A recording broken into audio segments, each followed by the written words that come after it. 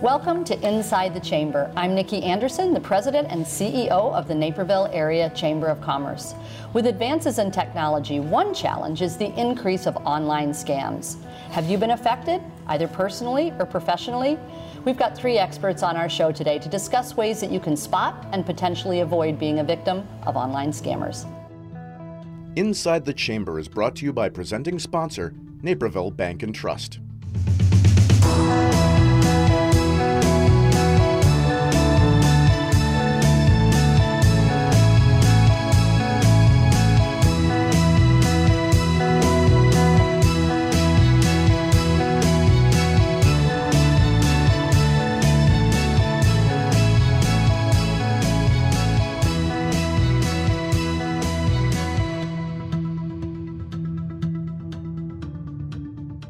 Thank you so much for being here today. I think this is a topic that people are really interested in because we hear scams, whether it's our grandparents, our parents, or even kids.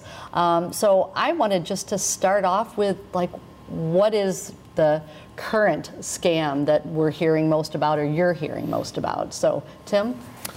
Yeah, so, it seems like not a day goes by or not a week goes by where I don't get multiple questions from clients. Is this real? Is this not real? I've sent you a couple of those emails. Yeah, and I would say that some of the more common ones are spoofed type emails from a CEO to subordinates. Like, for example, hey, so-and-so, I need you to go to the store, pick up $1,000 worth of Visa gift cards and read me back the codes.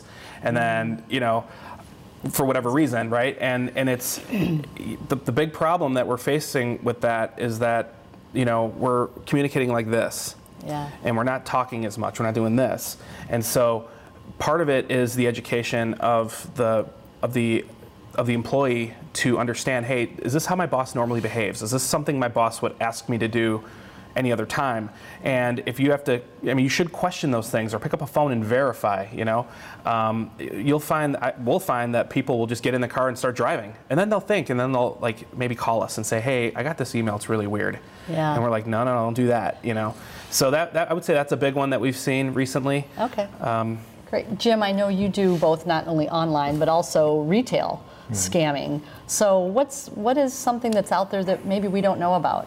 Well, maybe not know about, but it's tax season, so the IRS scams are going to be big this time of year.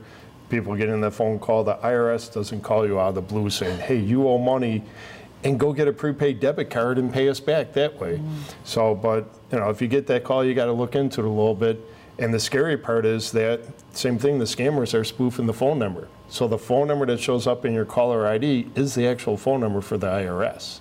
So you need to call them back and verify. And again, they don't call you. They normally send a letter first, because that's how I got a letter once. But they don't just do it out of the blue, and no government agency is going to tell you pay by prepaid debit card. Right, right. Another IRS scam that's cropping up more and more is where a fish is sent specifically to a CFO in an organization, making themselves look like that person, and they're asking someone from the payroll to send them all the W-2s for their employees. They want to review those. So they send them, and then they file tax returns using those W-2s and get the refunds. So I'm curious, and maybe you guys don't know the answer, but in my mind, I would go, that just isn't right. There's something fishy, no pun intended, but it just doesn't seem right, and yet people get sucked in all the time. I wonder why. Well, part of what the business is, people are afraid to question their bosses. You're talking about where my daughter works. That happened to one of the employees. Got the email saying, hey, go get the car. He went and bought it, and turned out it was a scam. But people are sometimes hesitant to question the bosses. They see the email, it looks legit, and they just go and do it. Well, I think too, one of my employees said, hey, did you send this to me? And it was this back and forth, and the first email was sent to her on a Saturday morning. I must ask if you can assist me. I would never talk like that, right? Yeah. But she went back and forth, and then finally when they said, you need to go get some cards, I need 50 cards, that's when she wrote me and said, this doesn't seem right. Right. And I remember that. But, you know, I think the bad guys, they prey on people by using emotions. They get you, they use fear-mongering tactics, like in the case with the IRS. Or they'll call you, they'll robocall you, and they'll say, hey, you know, there's a warrant out for your arrest.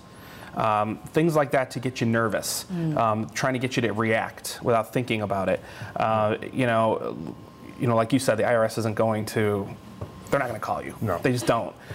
So, you know, part of it is common sense. You just have to think about it and educate yourself. It's very difficult to block and stop some of this stuff from coming to you.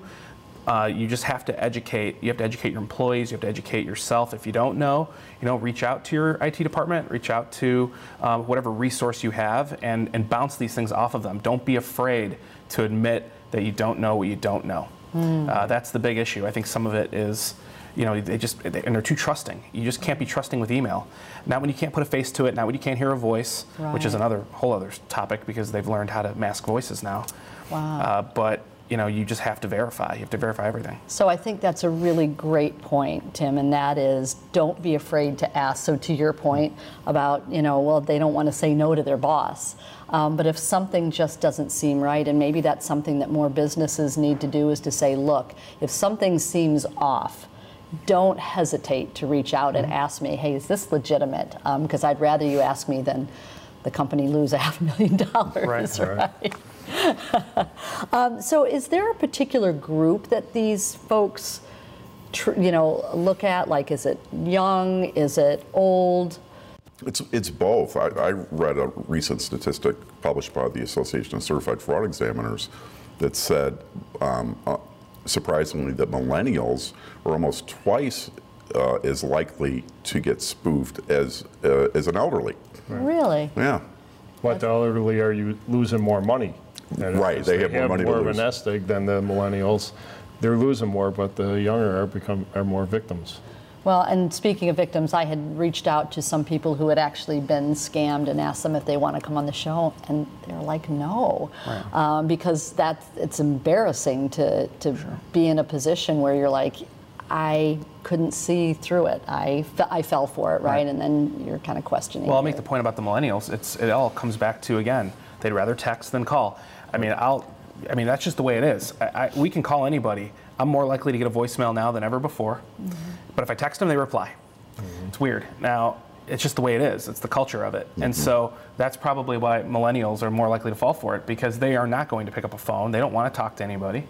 That's just been my experience dealing with it. And so that's how they do it. And you know, I'll take it a step further even with texting. You know, we've seen with like Craigslist sales that, you know, for example, they'll publish once in a while like the original Nintendo, okay, to buy it. And they'll say, text this number to inquire about buying this. So you can do that. And then what they'll do is they'll send you a code. They'll say, hey, to prove you're not a robot, send us back this code from Google Voice. So as soon as you do it, okay, guess what happens? Now your cell phone has been registered with a Google Voice account, and they will use your cell phone to spoof robocalls, and your number's compromised at this point. So that's how they do it. Because you know what? Everyone's blocking these numbers. As soon as they get a robocall, you have an ability on an iPhone or Android to block the number. So they need to get more numbers. So what are they doing? They're targeting people to get their numbers to do robocalling. And so that's what they call vishing, which is like or SMS smishing is what they actually call it. Vishing's the voice. That's when you use your voice to mask somebody. But yeah, that's a big one too. So you got to watch out when you're texting, because if somebody ever asks you for a code, to send a code back, abort, back out. Wow, that's so. So I know you came to talk to me at the chamber, and I know that you do a lot of things with retail. As someone who shops, like, I've always thought about my credit card, right? When you give a credit card, is that something that somebody can get a hold of, like? They have their ways. I mean, how many retailers have you heard about that? Their systems got hacked. Yeah, right. And all the credit card companies and all the customers that went in there used a credit card, all their information was out there. So you can't just help it. Well, you can't do it anymore because there's a lot of places won't even take cash anymore. All they take is credit cards. So you just got to be careful. You're reputable. You don't want to be out showing it to people and that. Right. The chip makes it a little bit more, but again, you're still relying on the company that is their To system protect you. secure. So I guess that's a question, and maybe this is too complex, but like, how do they hack? It just seems like it happens all the time, because when you mentioned that, I thought of Target got hacked, hotels have been hacked. Like, is it a crew of 100 people that are doing this, or is it one person in a dark room doing it? So, and the way email is done, the way that's handled is usually comes in the form of a phishing attack. Can you explain that? Yeah, so what ends up happening is you could be sitting there on your email and you'll get some kind of email that looks bogus. There might be an attachment. It might come from, I might get an email from you with an attachment, let's just say.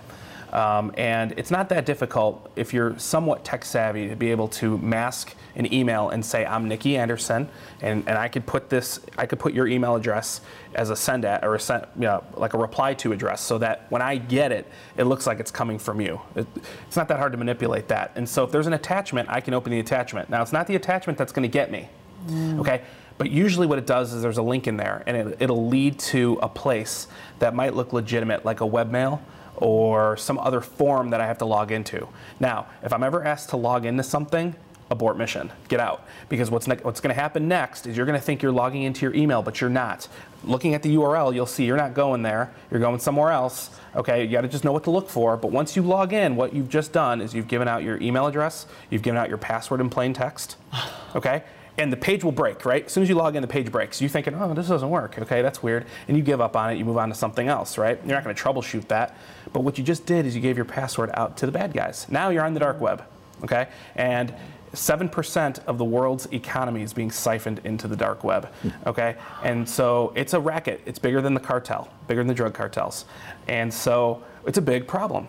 And it's a big problem that we have to combat. The bad guys, I'd say, are 9 months to a year ahead of the good guys. Right. And so our tools and technology is getting better to defend against it, to increase awareness. But I would recommend that most people personally get some sort of not only identification protection, but also have dark web monitoring for themselves for their personal email accounts to make sure, hey, am I on this registry? Because if I am, I'm going to have a bullseye on my back for a long time. Interesting. So, Andy, I know that from your perspective, you do the financial piece. And I think about now we do all of our tax returns and all of that online. Is that safe? Well, we take safeguards within our organization. Okay. We use secure client portals and that sort of thing. So we spread the word not to send sensitive information via emails. Okay. And to use the portals. Okay. And so we're real careful about that. All right. Are there scams that stand out in your mind with the tax preparation or things like that people have to worry about, or not really? Well, the one I mentioned there, where they're obtaining the W-2s through the spear phishing tactics. Okay. Another common one is where the IRS will call, I think you mentioned that, or you'll get the calls to the elderly from someone claiming to be a grandchild that's in trouble. Okay. Right. And that one is oftentimes, it works because they're preying on the grandparents' emotions. Mm-hmm. Sure. Going back to that emotional thing. Mm-hmm. And we're going to continue this conversation. We'll be right back.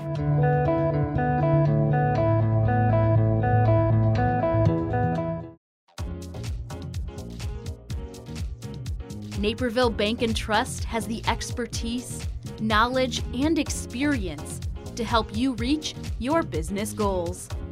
We would prefer to work with somebody like Naperville Bank and Trust. They're engaged in the community, they're able to help meet our financial needs, they understand us as a business.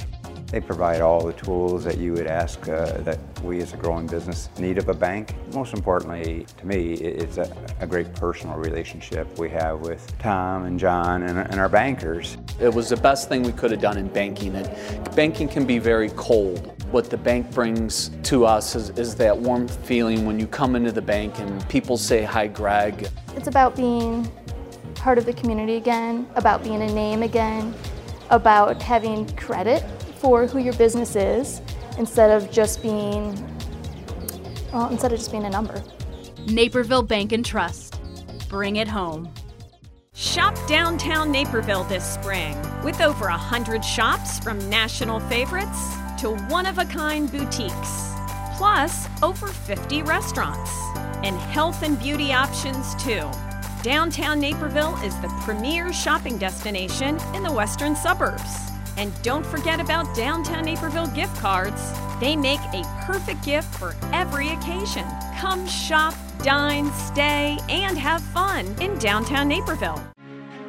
Stay up to date on what's happening in our neighborhoods and schools at City Hall and all across town with NCTV 17 News Update. Emailed directly to your inbox once a day, Monday through Friday, this 2-minute video not only tells you the latest news, but shows it to you, all at your fingertips. And that's what's happening right here in Naperville. And the best part, it's free. So sign up today at nctv17.com/subscribe.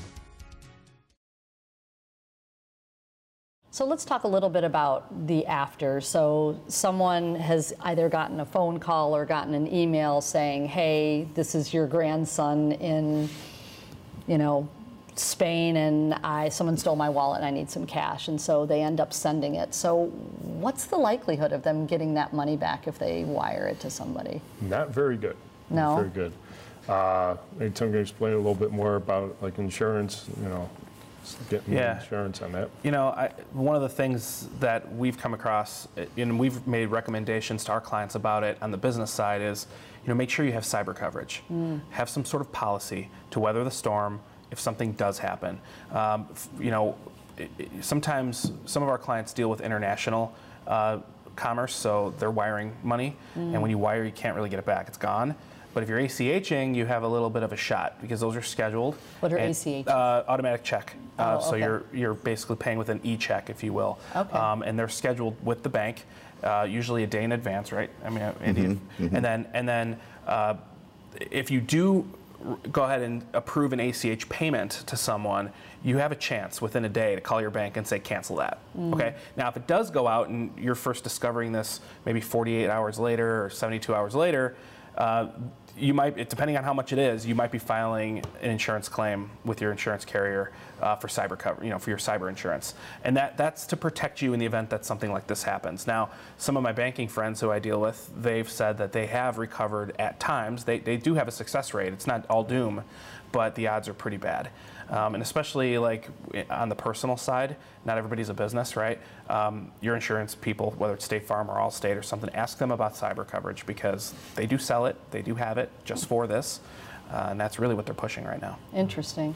So Andy, I know we were talking earlier and you had mentioned credit cards versus wiring and the difference and why it's... Yeah, the credit cards offer more protection.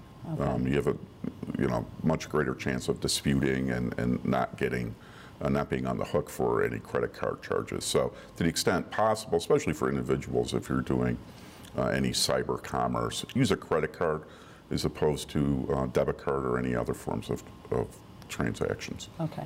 Or people write checks anymore? Right? What's a check? Yeah, right. Yeah, you never see that anymore. Do you still write checks? Every once in a while, not compared to I used to. But yeah, and people probably don't mess with that. They're going after the online. So let's talk about protection. What are the best ways that you can prevent yourself from becoming a victim of a scam? Or be skeptical. Question everything. Right. Yeah. If you get that call, you get that email, you got to take a step back because, like you say, you talk about they're playing on your emotions. Well, when you get emotional, you're upset, you're scared, you're fearful for your grandchild, or they're coming to arrest me, you're going to make some snap decisions that may not be the good one. So you need to take a step back, investigate a little bit, look at it.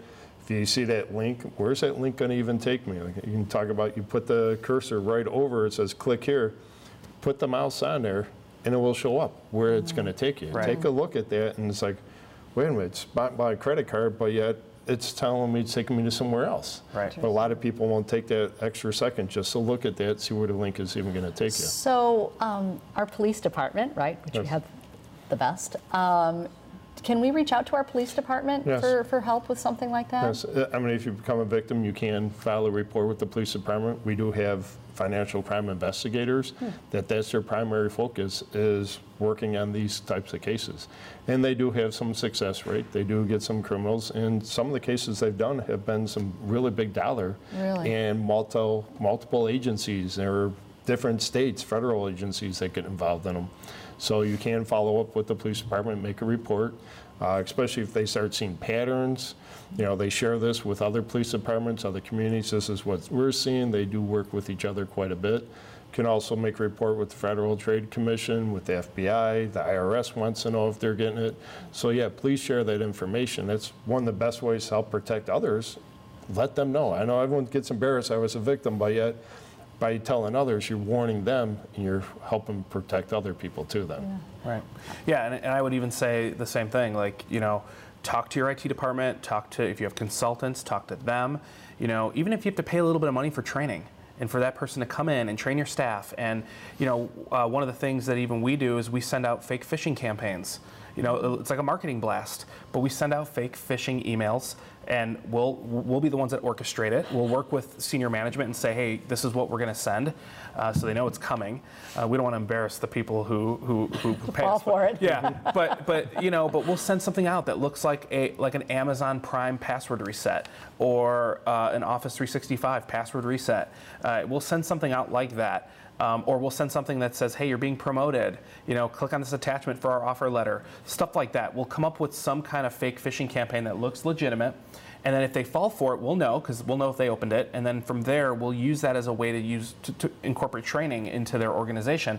To me, that's money well spent, okay? Because the implications of becoming a victim is 1,000 times worse, you know, 1,000,000 times worse. So, you know, I would say reach out to your trusted advisors, reach out to people who, you know, you're paying that are supposed to be protecting you, and ask them for help. That's what they're there for. That's their job. They should be on top of it. Don't feel like you have to know everything. That's what you're paying these guys for. And let them come in and teach you. It's all about awareness. The technology, the anti-phishing mechanisms of email are using artificial intelligence. They're good, but not great. They usually have to learn. They have to learn the behavior of how the CEO, for example, emails, who they email, the kind of verbiage that they put in their emails. So when something comes across that's using different language, like you said, that's not how I talk. The artificial intelligence should pick that up and therefore quarantine that email and let you review it. And so that technology is getting there. It's getting better. It's not quite there yet, but you know, Microsoft's released products that are good at that. You know, and it's a little bit of an add-on to your email subscription, but I think it's worth it. And so, you know, go ahead and spend that money to give yourself better protection. You know, of course, you know, you want to have good antivirus. Of course, you know, you want to have good spam filtering. But at the end of the day, it's awareness, it's training, it's teaching, because the weakest link in your organization is the person who falls for it. They're going to go after that weak one who may end up wiring or ACHing a bunch of your clients' money away or your own money away or something like that. And that's awful. So you just don't want to have that. Yeah, and I know in our firm we like to remind everybody on a pretty regular basis, because if it's, you know, Tim's firm has come in and done the training. I think he even did the targeted phishing exercise with us. But if you do that, you know, 2 years ago, you've forgotten about it. So it's good to keep this fresh and to rotate your passwords on a regular basis as well. Absolutely, and even if you're contracted with an IT team, you know, a lot of times they do these things for free. They just come in and do it as part of their managed services or whatever. And you know, because I personally don't want to deal with it. I'm in it with you. You know, like I don't want to have to get that email that says, hey, we did this or we did that, because automatically our technology or lack thereof is to blame if something does happen. It could happen, right?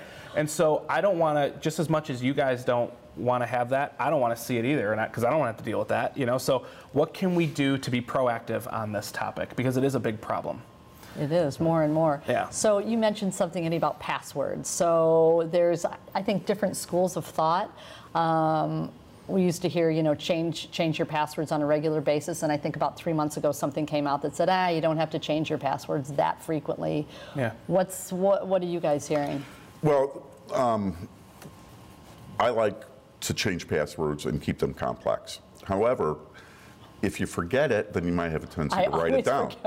And if you write it down, then you're vulnerable. Right. So there's two schools of thought there. Tim, do you know where the password technology is going? Because I hear things about automatic password generation and that sort of thing. Well, but how do you keep track of that? So you guys at Klein Hall are very, you guys are very cutting edge, right? And we kind of help push that. Sure. But like you guys are using two-factor authentication, right? Very important, right? Username and password's not good enough anymore, because those can be cracked. So the likelihood of somebody getting your username, your password, and your iPhone or Android to be able to push the button to authenticate you as a secondary way to authenticate is very remote. So the statistics now it's gotten really difficult, And so I believe in two-factor authentication. Your bank makes you do it anyway, right? A lot of times you're logging in from a computer that it hasn't seen. You're getting you get texted a code that you have to put in as well to log in, right? So your password's important, but it's now the secondary form of authentication that is necessary, and that's another way to combat that. There are some free tools that you can randomly type in a password and it'll tell you how many billions of years it would take for somebody to crack it. So if you ever want to test your password, there's a way to do that. And so now I hack the program that people are testing their passwords in, and I get those passwords. Yeah, if you just Google something like "how secure is my password," there's a free tool out there on the internet. It's totally safe. You don't have to press a button to submit it. You just type it, and it uses it just automatically will update the screen below and show how long it would take for a cracker to, even a tool, to be able to crack your password. So at the police department, do you guys have any policy, like from a password perspective, or are you sort of like this, where you have like these kind of like some of the programs we use, we automatically every couple months have to change our password. Okay. It will say time to update your password. You got to change your password. You can't use anything similar. It used to be a long time ago. I remember you can change your password and you change 12 to 13 or something. Now it's like you got to have, nothing could be the same. You got to have characters in upper and lowercase. Right. So yeah, some of our programs we do have to change our passwords every couple months, just make them a little bit more challenging. And someone, hey, I logged in or something, can you log me out? Well, it sort of protects that way. But you also don't want to use the same. But you also don't want to use the same password for everything, because that's another big common one. So if somebody catches you once and you're on the dark web, okay, and your password's there in plain text, dark web's a database that bad guys use. Once you've been compromised in the past in any way, and like that example like I gave earlier, where you give out your password in plain text in a fake form, well, that password's out there for all the bad guys to pick up, and they'll pay for it. And if that password is used, and that username being your email address is used in all these different places, well, guess what? Yeah. I mean, nobody's going to admit that either, but how many people use the same password, for all different types of services? Admittedly, I do that. So what's a good way to manage those passwords? So a password management tool is important. Those are either free.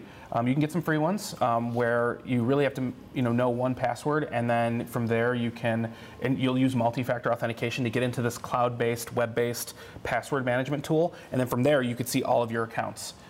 So that's something that is available as well. Your IT department should be able to help you or help provide that to you. Just ask them about it. Ask them about a password management tool, and they'll give you something. And from there, you log in and you use your two-factor authentication with your phone, and then from there you see all your accounts. And you can put anything in there: bank passwords, DirecTV, Comcast, whatever. Just record your passwords in a safe place. There's so much information, and we could probably talk about this for another hour, and especially as technology evolves. So thank you all so much for being here today and sharing such valuable information with our viewers. Thank you for joining us for Inside the Chamber. We hope you found the information in today's program valuable. Please join us again for our monthly programs. In the meantime, remember, when you're looking for a service or somewhere to shop or dine, think Chamber and visit naperville.net to support the Chamber of Commerce and our business community. Inside the Chamber is brought to you by presenting sponsor, Naperville Bank and Trust.